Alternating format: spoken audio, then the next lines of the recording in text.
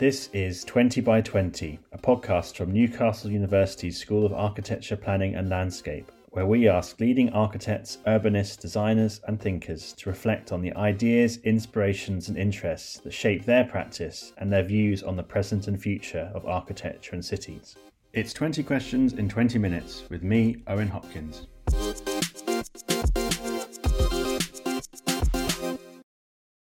Who you are, where you're speaking from, and what you do. I am Pooja Agrawal. I am speaking from London.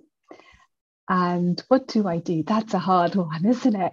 So I, at the moment, am running a social enterprise called Public Practice, and we attract and place people from the built environment, including architects, into the public sector, because we believe that that's where you can make the most impact. And our mission is to improve the quality and sustainability of places.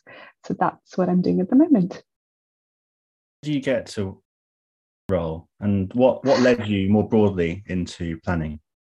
Good question. So it's one of those things when you can look back at your journey and it always feels more linear than it was. So if I was to think back, I studied architecture at university, and I ended up actually doing all of the parts, the 1, 2 and 3. So after my first part, the part 1, I guess I was always interested in cities and places beyond buildings. I actually grew up in Mumbai in India, and I moved to the UK when I was 16. And maybe there was something there about quite a stark transition of culture that made me quite acutely aware of how people live in cities in a way that London is almost very quiet for me, given the hyper-urbanism I grew up in. So I guess I was always interested in that kind of bigger scale of things, but also I was sort of never quite sure that I was an architect with a kind of capital A. So through my career, I suppose, even between part 1 and part 2, I just tried to work in very different types of practices. So I actually worked for an interior designer called Ilse Crawford for a little while. I moved to New York for a little bit and worked for an architecture practice there as an intern back in the day when that was a thing. And then started working at Publica, which is an urban design practice, and did a lot of public realm strategy and started to work more and more with public sector clients then. I then went back and did my part 2. And again, I was always trying to push that boundary of, how do we actually impact larger scale places rather than just the building? And often struggled. I think when I was studying, even part 2 was just probably a decade ago, it was really hard to make a case for looking at a broader context and looking at that kind of city scale.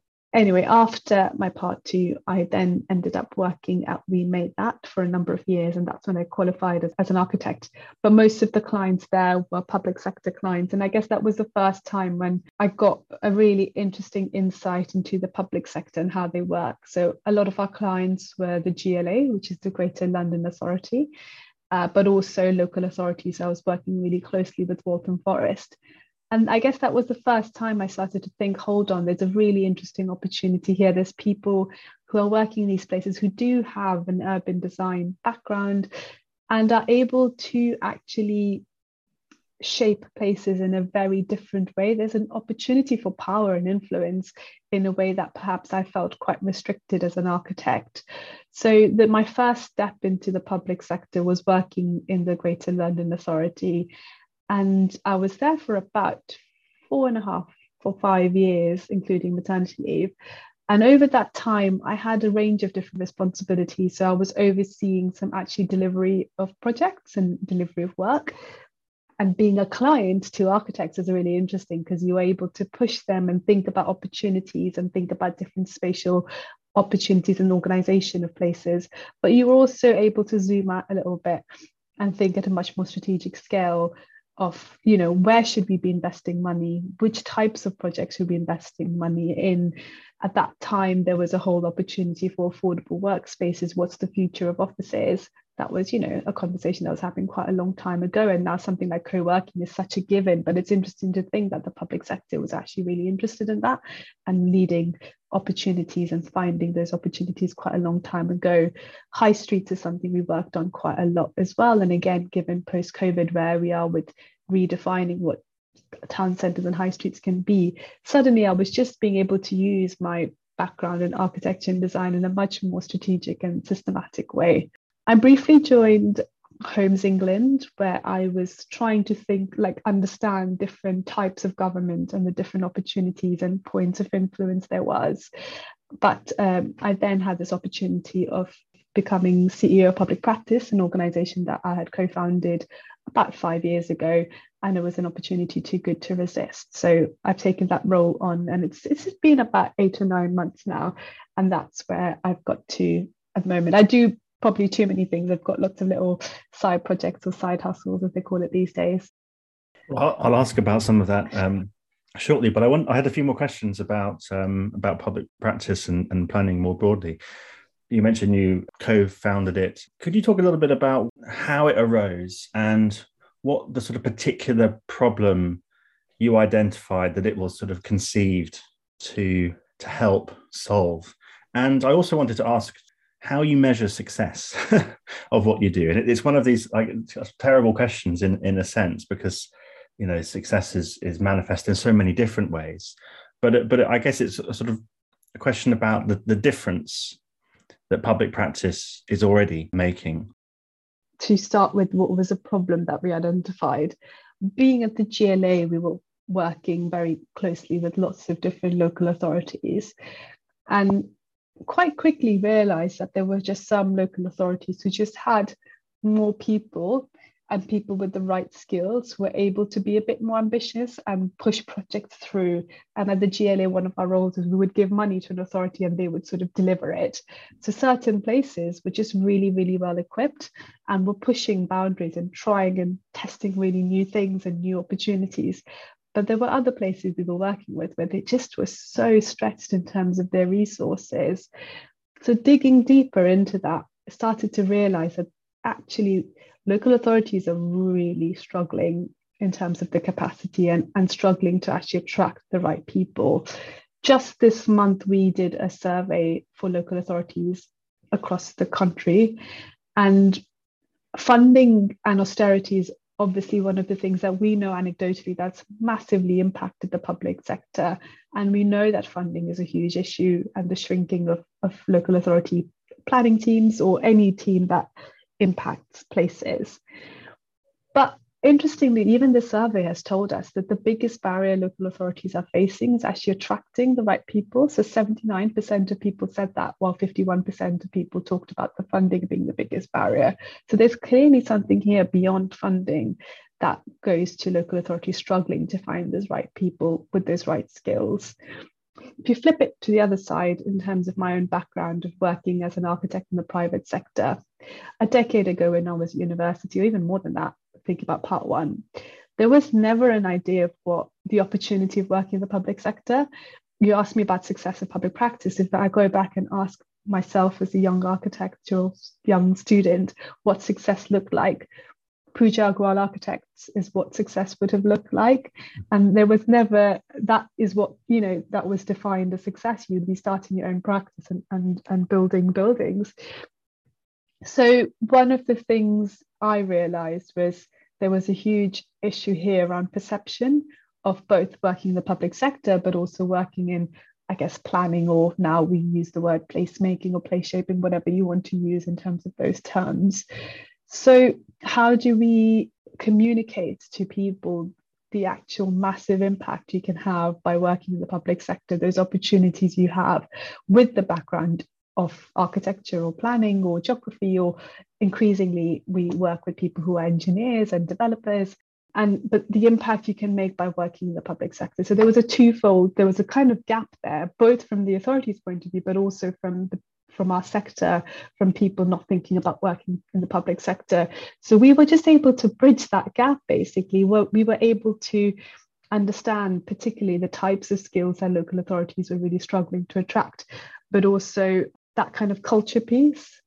about how local authorities work. How can we push people working beyond silos and work in a much more collaborative and proactive way?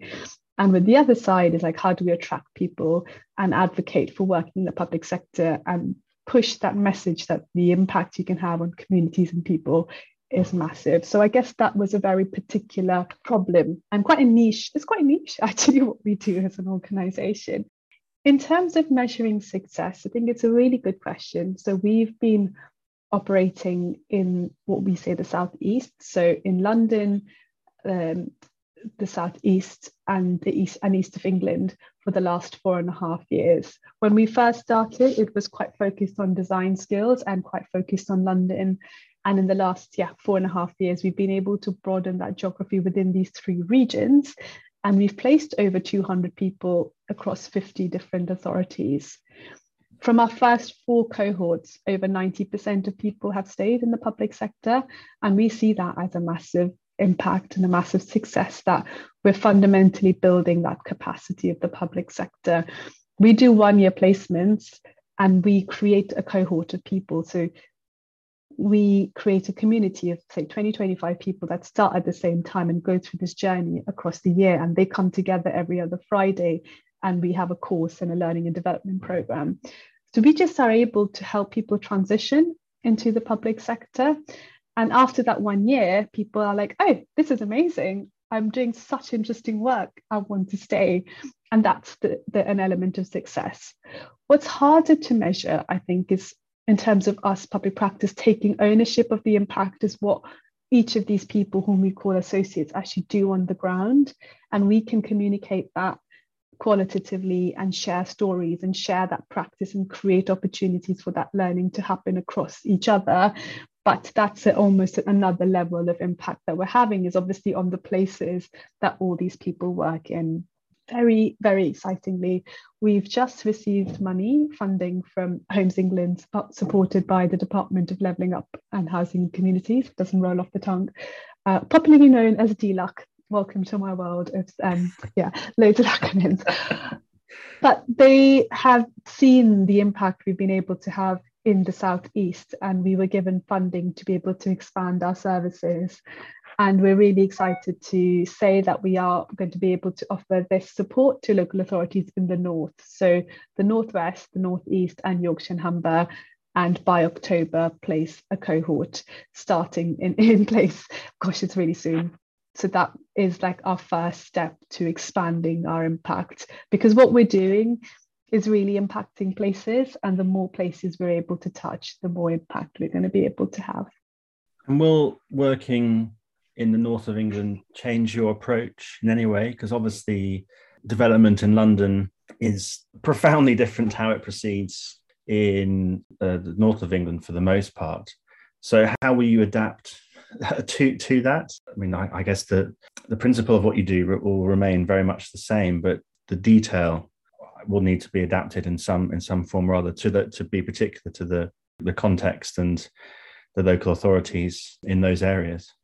Absolutely. I mean, we really very much respect that different places have different cultures, but even if you were to take one of those 3 regions in the north, even the Northwest has its own subcultures and, local demands and local needs. So what we're doing this is our first pilot, and it will help us basically understand how we might have to adapt, but we can only try and adapt from there. But we have been talking to loads of different local authorities already, to different officers, understanding some of the barriers they're facing.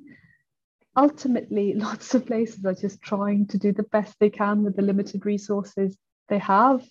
Obviously, with the levelling up agenda, there is funding. Like the Northwest received, one of the highest amounts of funding to deliver on the ground. We know that they're really struggling to be able to do that because they just don't have the people, those skills in-house to be able to deliver that. So we will be talking to each of these places, understanding what particular skills they're looking for, and be able to try and match and attract those people in the best possible way. there's definitely a kind of question around geography, the cohort of people that come together. They have in-person days, and how we support people to travel and come together. These are all the things that we're going to have to learn and adapt. But ultimately, I think people just want to learn and try, to shape places. And it's the associates who are embedded in these places who are making the difference, and they will learn from being there. And I'm not expecting to be like putting people from London to work in the Northeast. No, it's about attracting those opportunities for people who've been working or lived there. I know anecdotally, there's loads of people who I studied with who have moved from Manchester or Liverpool and so forth, and would love to go back to the places they grew up in and actually impact those places, but felt like they didn't necessarily have those opportunities. So I'm hoping that we can build those opportunities for people listening to this. Is like, how can you give back to the communities where you grew up? Well, it's incredibly exciting. So I can't wait to see what happens from it. And as you say, it's in many instances the money is there and now available, and it's a question of matching up the right skills with the local authorities who are crying out for that. So yes, good luck. Really, thank you. Incredibly exciting. You mentioned some of your side hustles, as you described them earlier on, and I wanted to ask a few questions about those, because alongside your, I imagine, incredibly busy full-time job, you also co-host Sound Advice, which explores spatial inequalities through music with Joseph Henry. And I wanted to ask, kind of very simply, how did that come about, and why through music? So Sound Advice it was like a love project, I suppose, just and responded to a very particular, I guess, a feeling that Joseph and I were sharing when we worked at the GLA together. Just, I suppose, worth saying that I have massively stepped back from Sound Advice since over the last 6 or 7 months. So Joseph has been pushing and pioneering Sound Advice, so I don't want to take any fake credit for what the platform has become, especially the last 6 or 7 months. But when I don't think we ever set it up with the intention of setting it up. The first thing we did was we were asked by New Architectural Writers as part of their After Party zine to do a piece about diversity. And, bear in mind, Joseph and I get asked, got asked to talk about diversity all the time, and actually found it really boring. But within the GLA as well, I suppose we became really good friends because so often we would just experience what people called sort of minor or microaggressions, and we would just WhatsApp and text each other and would find it quite, we always took a kind of funny or humorous spin around something that we experienced. So for example, there was another incredible, actually, Asian female colleague I had at the GLA, and over the 3 or 4 years, we had a little tally. I think it was about 9 times that people had mistaken us as each other. And bear in mind, she has really, really long hair. She is quite a bit taller than me. Like, we literally just do not look like each other. But we sort of spun that as almost like a funny thing, that as a way of dealing with it. So I think, that kind of friendship developed with Joseph, and it also developed very much around our love for music, and would often be sharing, or have you heard this, or this new album has come out, it's really amazing. To be fair, most of the time it was Joseph is way more on the pulse than I am, but it was a nice two-way thing. So when we were first asked to do this particular piece about diversity, we just like, how can we make this more interesting? How can we move this from a very academic discussion to a very, like, make it much more provocative? And so we came up with these 10 tips and then decided to link it to music. So each tip we came up with a song that somehow related to it. And that's basically how it emerged. And over time, over the last, I don't even remember, it's like a year and a half, 2 years, we've done a whole range of things, from what we called visual podcasts. I think over lockdown as well, there was an opportunity to test different forms of media. And so we used music videos as a different form of culture to explore spatial conversation and try and use pop culture, I suppose, to talk about architecture in what could be seen as an unacademic way, but we were trying to broaden those parameters of which I suppose architecture is talked about. I guess then George Floyd, Black Lives Matter, and there was a whole moment when we knew so many of our colleagues were just really, really shaken and really didn't quite know how to process things. And we saw loads of architectural practices posting the black square. And Joseph and I just felt like there was something we could do here to collect. We were basically getting loads of people texting us, but texting the community as well. And that's where we thought we should be able to hold all of this in a place. And we decided to publish what became now a book called Now You Know. And it's a collection of over 50 people communicating a response to how things can change, trying to look forward, but doing it in quite a sound advice way of coming up with a tip and connecting it to a song. Sort of did it ourselves. We did it. I think at this point I was on maternity leave, but we crowdfunded it. We just decided to publish it ourselves.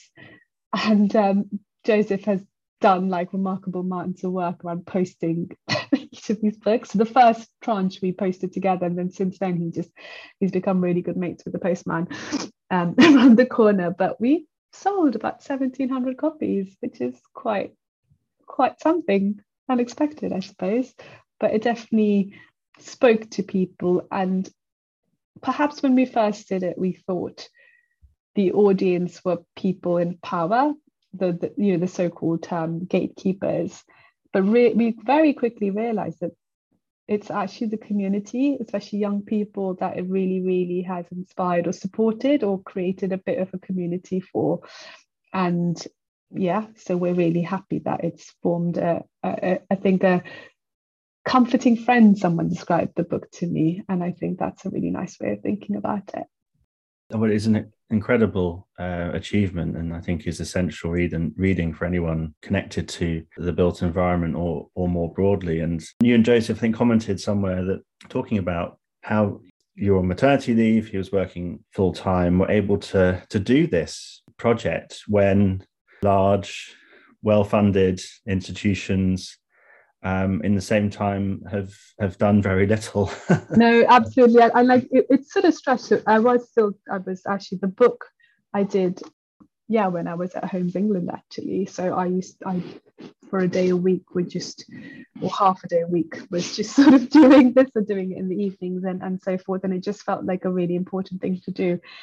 And I guess around editing, we didn't really edit it. We would a little bit, but not really. We had a friend who checked for grammar and spellings and consistency, but we decided not to take a hard pen and actually edit any of the pieces.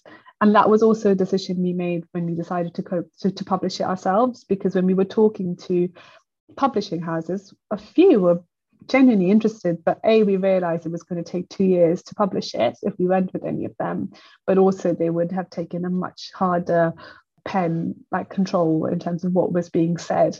And the whole point of this was just to show the diversity of voices and opinions and people disagreeing with each other. And we thought that was really strong. And we went around circles, like, how do we organize it? Should we try and theme it? And actually what we ended up doing was broadly put it in order in terms of when we received it. So you can see a slight shift of tone as well, from a very immediate response to the black square to it being maybe 2 months later potentially, and it taking quite different formats, where Shumi and Manijay, for example, academics having a conversation, versus someone writing a poem for us. And I think the richness of the texture makes it a really special thing. And the design, which you touched on, we worked with the graphic designer Joel, who very much worked on our brand. And I think it's just, we said, like, the brief was basically the opposite of a black square, and like a book that would not look like an architecture book. So not a kind of black and white graphic designed, the obvious aesthetic of what architecture books look like, but something that is the extreme opposite. And I think has therefore captured other audiences perhaps than maybe just the architecture world. So more of the broader cultural and the arts world perhaps have seen an interest in it. And I'm really pleased that Joseph has been able to pick up that opportunity and broaden what Sound Advice is doing now. And obviously he's curating, part of the team that's curating the Venice Biennale now. So I'm really excited to see what they do with that.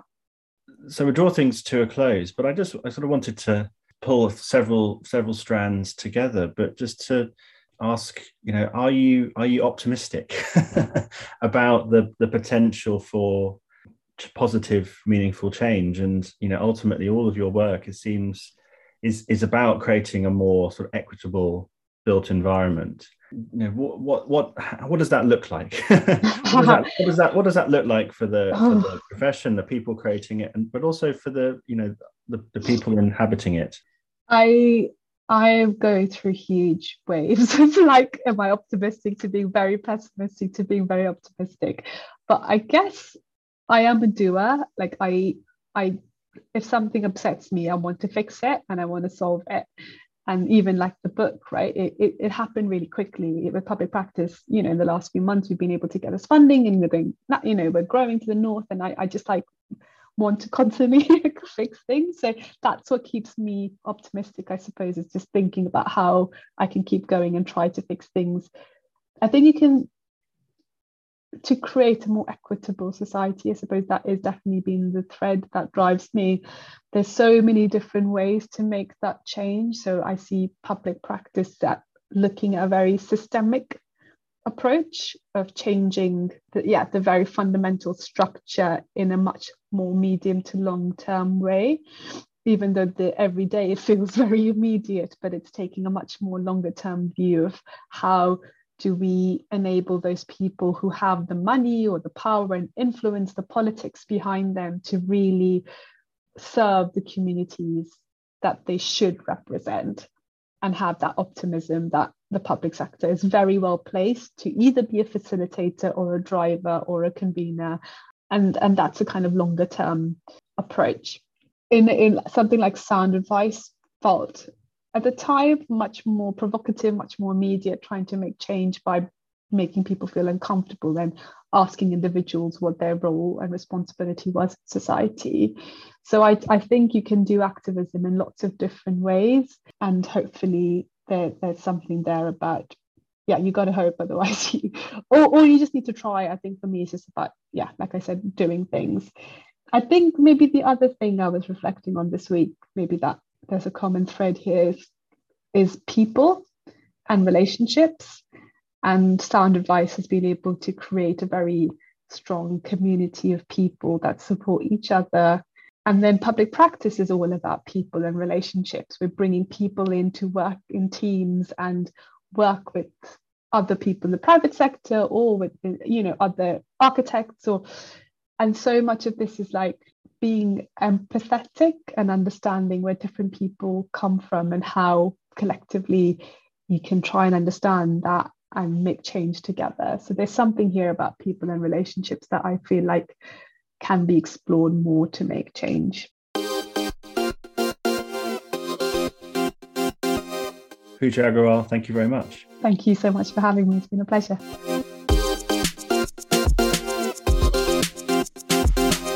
You've been listening to 20 by 20, a podcast from Newcastle University's School of Architecture, Planning and Landscape. Stay tuned for more episodes, write a review or give us a rating, and be sure to follow us on your preferred podcast platform.